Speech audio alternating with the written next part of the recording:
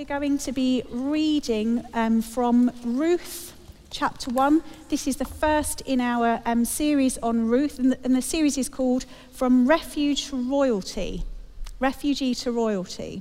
So Ruth chapter 1, it should be in your Bible, page 267. 267. Okay. And it reads, "In the days when the judges ruled, there was a famine in the land. So a man from Bethlehem in Judah, together with his wife and 2 sons, went to live for a while in the country of Moab. The man's name was Elimelech, his wife's name was Naomi, and the name of his 2 sons were Mahlon and Chilion. They were Ephrathites from Bethlehem, Judah, and they went to Moab and lived there. Now Elimelech, Naomi's husband, died, and she was left with her 2 sons. They married Moabite women, one named Orpah and the other Ruth. After they had lived there about 10 years, both Mahlon and Chilion also died, and Naomi was left without her 2 sons and her husband. When Naomi heard in Moab that the Lord had come to the aid of his people by providing food for them, she and her daughters-in-law prepared to return home from there.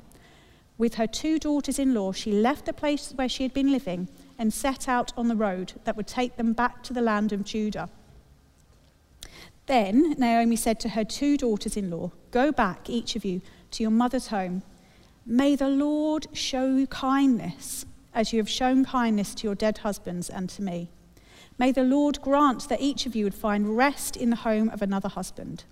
Then she kissed them goodbye, and they wept aloud, and said to her, 'We will go back with you to your people.' But Naomi said, 'Return home, my daughters. Why would you come with me? Am I going to have any more sons who could become your husbands? Return home, my daughters. I am too old to have another husband. Even if I thought there was still hope for me, even if I had a husband tonight and then gave birth to sons, would you wait until they grew up? Would you remain unmarried for them? No, my daughters, it is more bitter for me than for you, because the Lord's hand has turned against me.' At this they wept aloud again. Then Orpah kissed her mother-in-law goodbye, but Ruth clung to her. 'Look,' said Naomi, 'your sister-in-law is going back to her people and her gods. Go back with her.' But Ruth replied, 'Don't urge me to leave you or to go back from you. Where you go, I will go, and where you stay, I will stay. Your people will be my people, and your God, my God. Where you die, I will die, and there I will be buried. May the Lord deal with me, be it ever so severely, if even death separates you and me.' When Naomi realized that Ruth was determined to go with her, she stopped urging her. So the 2 women went on until they came to Bethlehem. When they arrived in Bethlehem, the whole town was stirred because of them, and the women exclaimed, 'Can this be Naomi?' 'Don't call me Naomi,' she told them. 'Call me Mara, because the Lord Almighty has made my life very bitter. I went away full, but the Lord has brought me back empty. Why call me Naomi? The Lord has afflicted me. The Almighty has brought misfortune upon me.' So Naomi returned from Moab, accompanied by Ruth the Moabite, her daughter-in-law. Arriving in Bethlehem as the barley harvest was beginning. This is the word of the Lord. Thanks be to God." So I've really been looking forward to this series on the book of Ruth as we've been looking ahead in the schedule. But I must confess, as I've been preparing for today, I've been plagued by an earworm. I don't know if you've ever get that, a song completely stuck in your head and you can't move on from it. I'm getting some enthusiastic nods there. So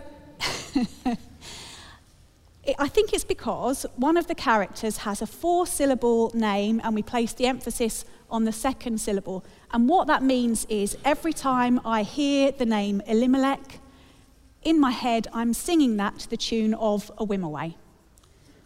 Now, if you're of a particular age, that will resonate with you.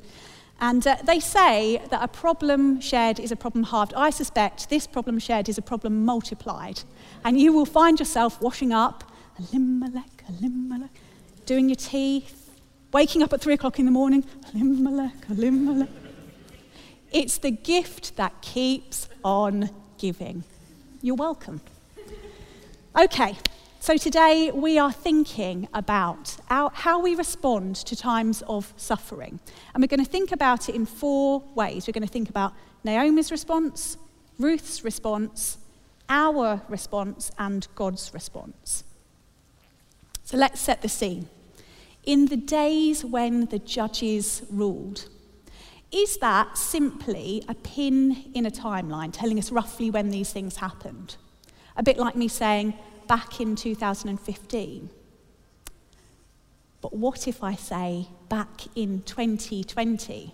Or suddenly, then all sorts of memories come back, don't they? Rationing loo roll, queuing for the supermarket, missing loved ones. It's more than simply a pin in a timeline. Back in the days when the judges ruled, points to a particular point in Israel's history which was really oppressive. There was lots of abuse and violence. And there was a pattern of God's people turning away from God, then being oppressed by other peoples, turning back to God in repentance, God bringing about deliverance and everything being okay for a while until, you guessed it, people turned away from God again. As we're told repeatedly in the book of Judges, in those days, Israel had no king. Everyone did as they saw fit. And that, by the way, is not a good thing. So it's within this context that Elimelech and his family, it really is the gift that keeps on giving, I tell you, leave for Bethlehem due to a famine. They live for a while in Moab. So you'll see on this slide, I know the writing's quite small, but you'll see that journey going from Bethlehem to Moab, and then a reverse journey going the other way when obviously Naomi and Ruth head back there. And we think it's probably about a 7-day journey on foot. Obviously, some of that is through mountainous areas, and they're having to cross the River Jordan as well. So it's not an easy journey.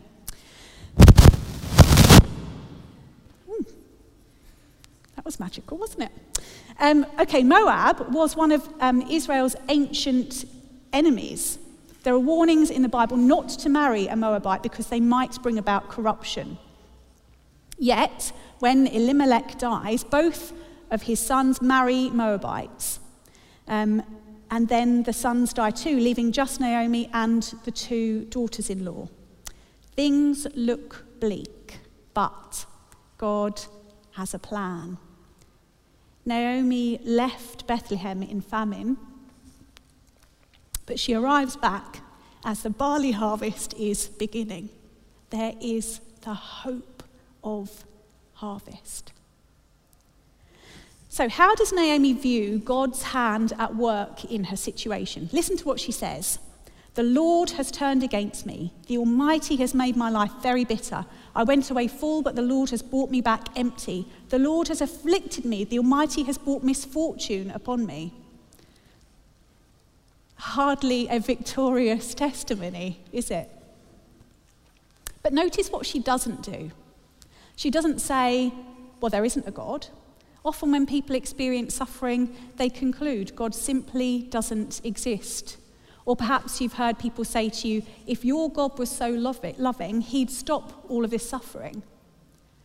But actually, Naomi believes that God has the capacity to be good, loving, and generous. It's hard for us to see that in our NIV reading, but the clue for us is in verse 8, when Naomi prays that prayer of blessing over Ruth and Orpah. May the Lord show you kindness.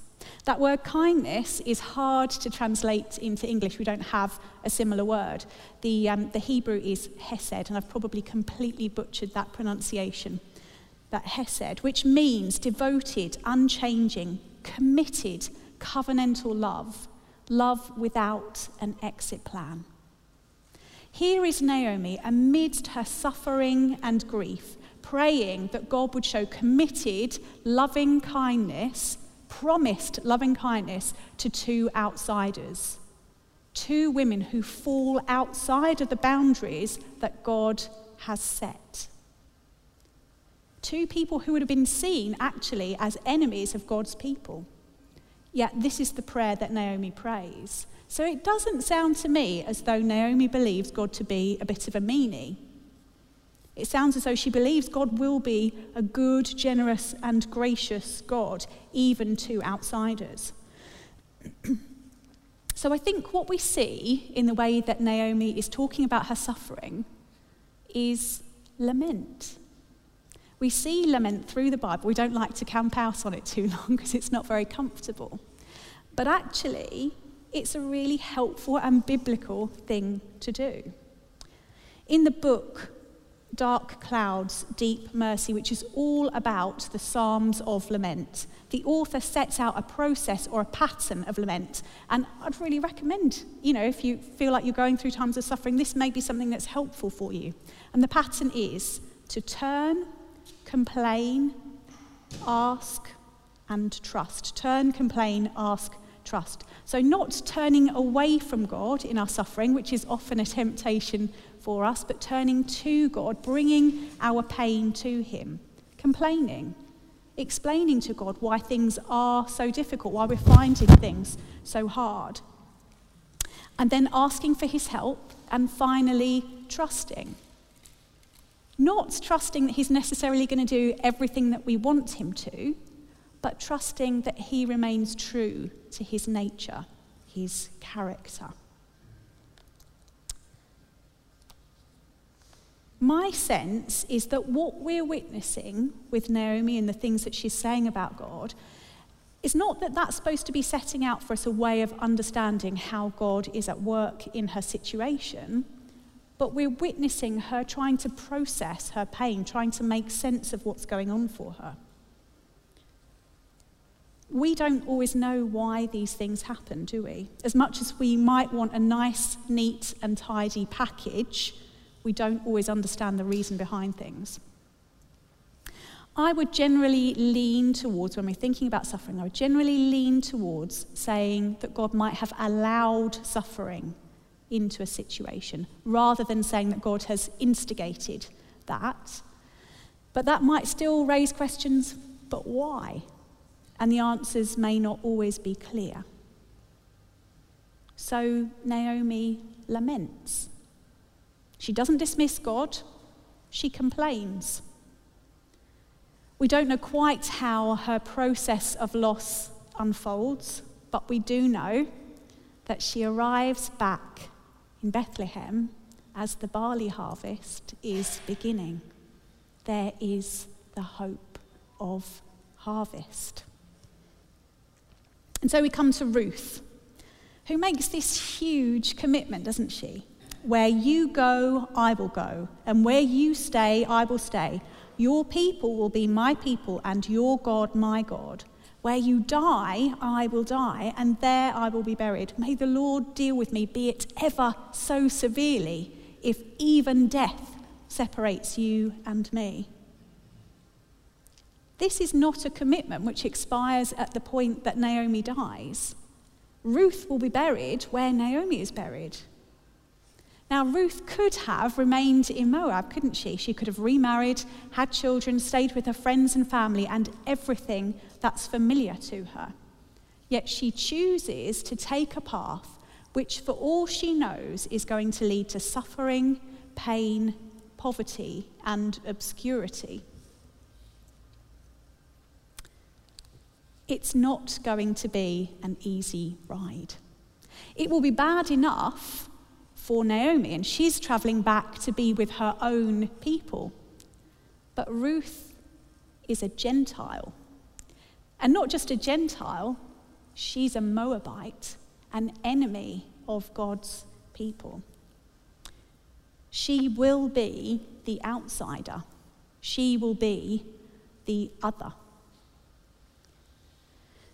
So we have to assume then that Ruth has experienced something in Naomi and Naomi's God, which means that the bleakness she's about to enter into pales by comparison to what she has found.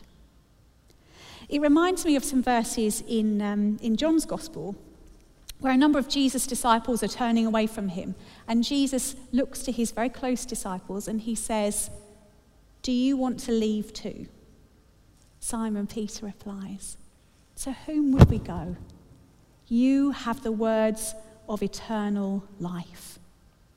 Or what about Paul saying, "I consider everything a loss because of the surpassing worth of knowing Christ Jesus my Lord, for whose sake I have lost all things.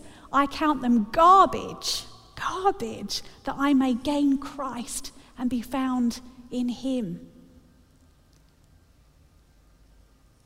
Ruth has discovered something in Naomi and her God that she is desperate not to be parted from. I wonder if we can say the same. Do we treasure knowing God as Ruth does? What is it that we are clinging to, holding fast to? What is it that we are gluing our lives to? And this isn't just a commitment to Naomi and her God, it's also a commitment to God's people. Are we holding fast to and committed to God's people, motley bunch though we are? It's incredible loyalty that Ruth shows to Naomi, who, let's be fair, is not a barrel of laughs to be around just at the moment. John Piper puts it like this: Naomi painted the future black, and Ruth took her hand and walked into it with her.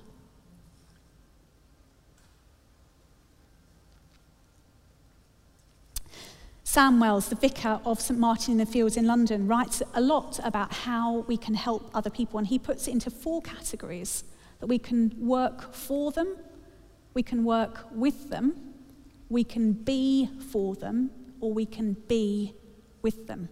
So to work for someone might be to clean their house for them. To work with someone might be to clean alongside them in their house, to get their house sorted out. To be for them might be to advocate in order that they access the help that they're entitled to in order to keep their house clean. To be with them might simply be about sitting with them amidst all of that chaos and just focusing in on them. And that's what Ruth is doing. She remains with Naomi, even in the darkness and despair. So let's move on to think about our response to pain. Naomi and her family leave Bethlehem because there's a famine.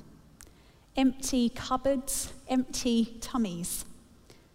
But she returns back to Bethlehem, describing herself as empty in another way, empty of the fruit of her womb, empty of her family. What she had, she now lacks.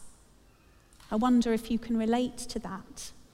I wonder if you've ever had times of emptiness yourself, of things you once had being lost.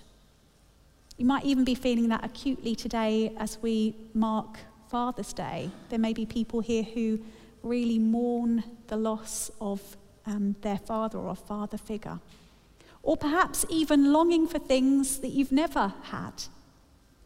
How do we make sense of these things? How do we process our pain? Imagine a treasure map.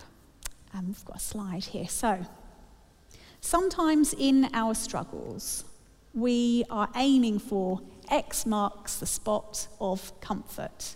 Make this suffering stop. It's not comfortable. I don't like it, Lord. Make it change. And that's completely understandable, isn't it? We all want to be comfortable and not have to be struggling. But that isn't always the destination that God has in mind for us.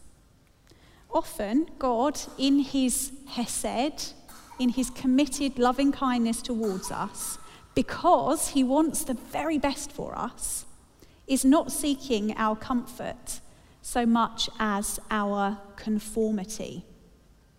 Our conformity to his good, pleasing, and perfect will, and conformity to the likeness of Jesus. And that's plotted in a very different part of the map.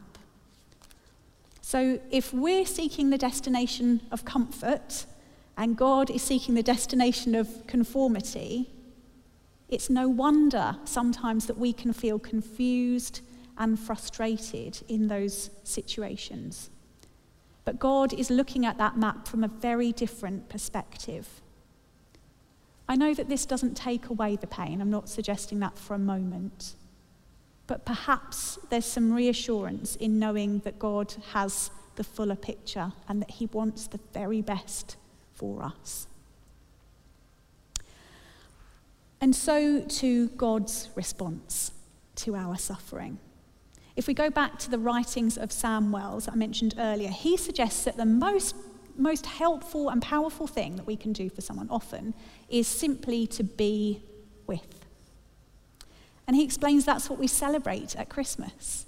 Emmanuel, God with us. He is the companion who remains when all else might fall away. We are never left alone. God will not always leave us without suffering, but he will always be with us in our suffering.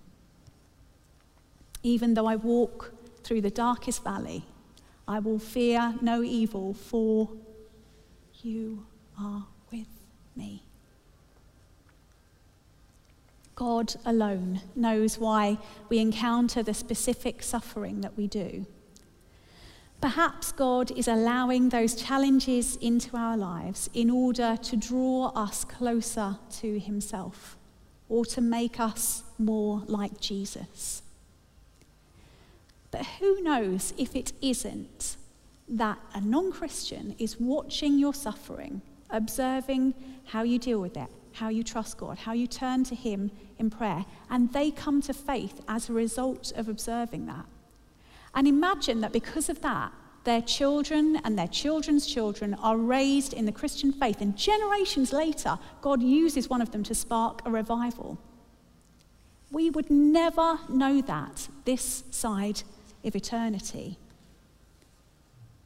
What if, I was joking before about the earworm being the gift that keeps on giving, but what if the fruit of our suffering really is the gift that keeps on giving?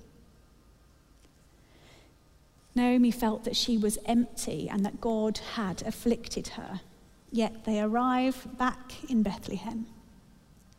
At the time the barley harvest is beginning, there is the hope of harvest. And it's hope not just for Naomi and for Ruth. It's a sign of hope even for us. And I'll try to touch on this without spoiling the next few weeks.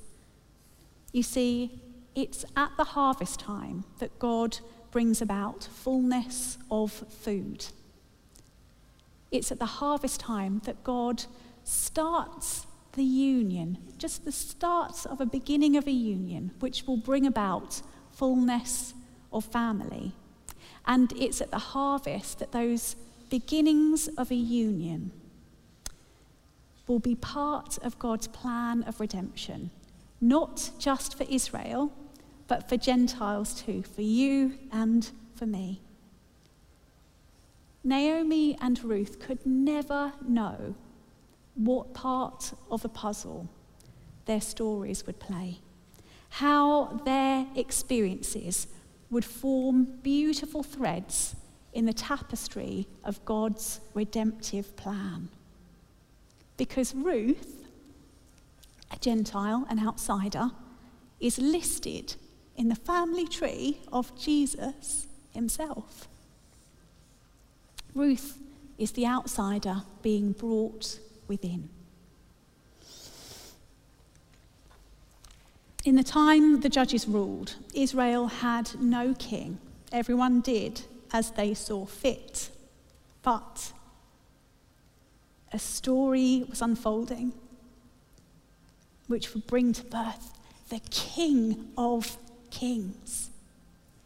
The King of Kings who would empty himself in order that we might know fullness of life. Not necessarily comfort, but fullness of life. This King of Kings truly is the gift that keeps on giving. There is the hope of harvest. For us, this harvest might be about Christ-likeness, becoming more like Jesus, bearing the fruit of the Spirit. The harvest might be that ripple effect that enables us then to be with people as they're going through their darkest times. It may be to see others come to faith, a harvest of the soul. The harvest might be about pieces of a puzzle, threads woven in a tapestry that spreads out through generations into eternity and which we will know nothing about here and now. But we can trust that there will be a reason for our suffering, that God will redeem those experiences and work all things together for good. There is the hope of harvest. Let's pray.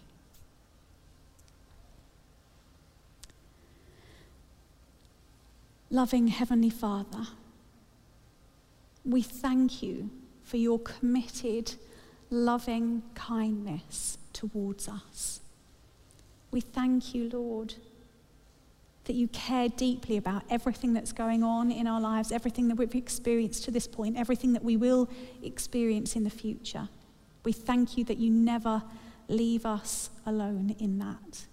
Lord, I pray that even now you would minister to those parts of us that are hurting and experiencing suffering. Would you bring about restoration, Lord? Would you bring about the reassurance that you are at work?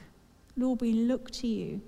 Pray that you draw us ever deeper in our walk with you. Maybe you know you in such a close and intimate way. We pray in Jesus' name. Amen.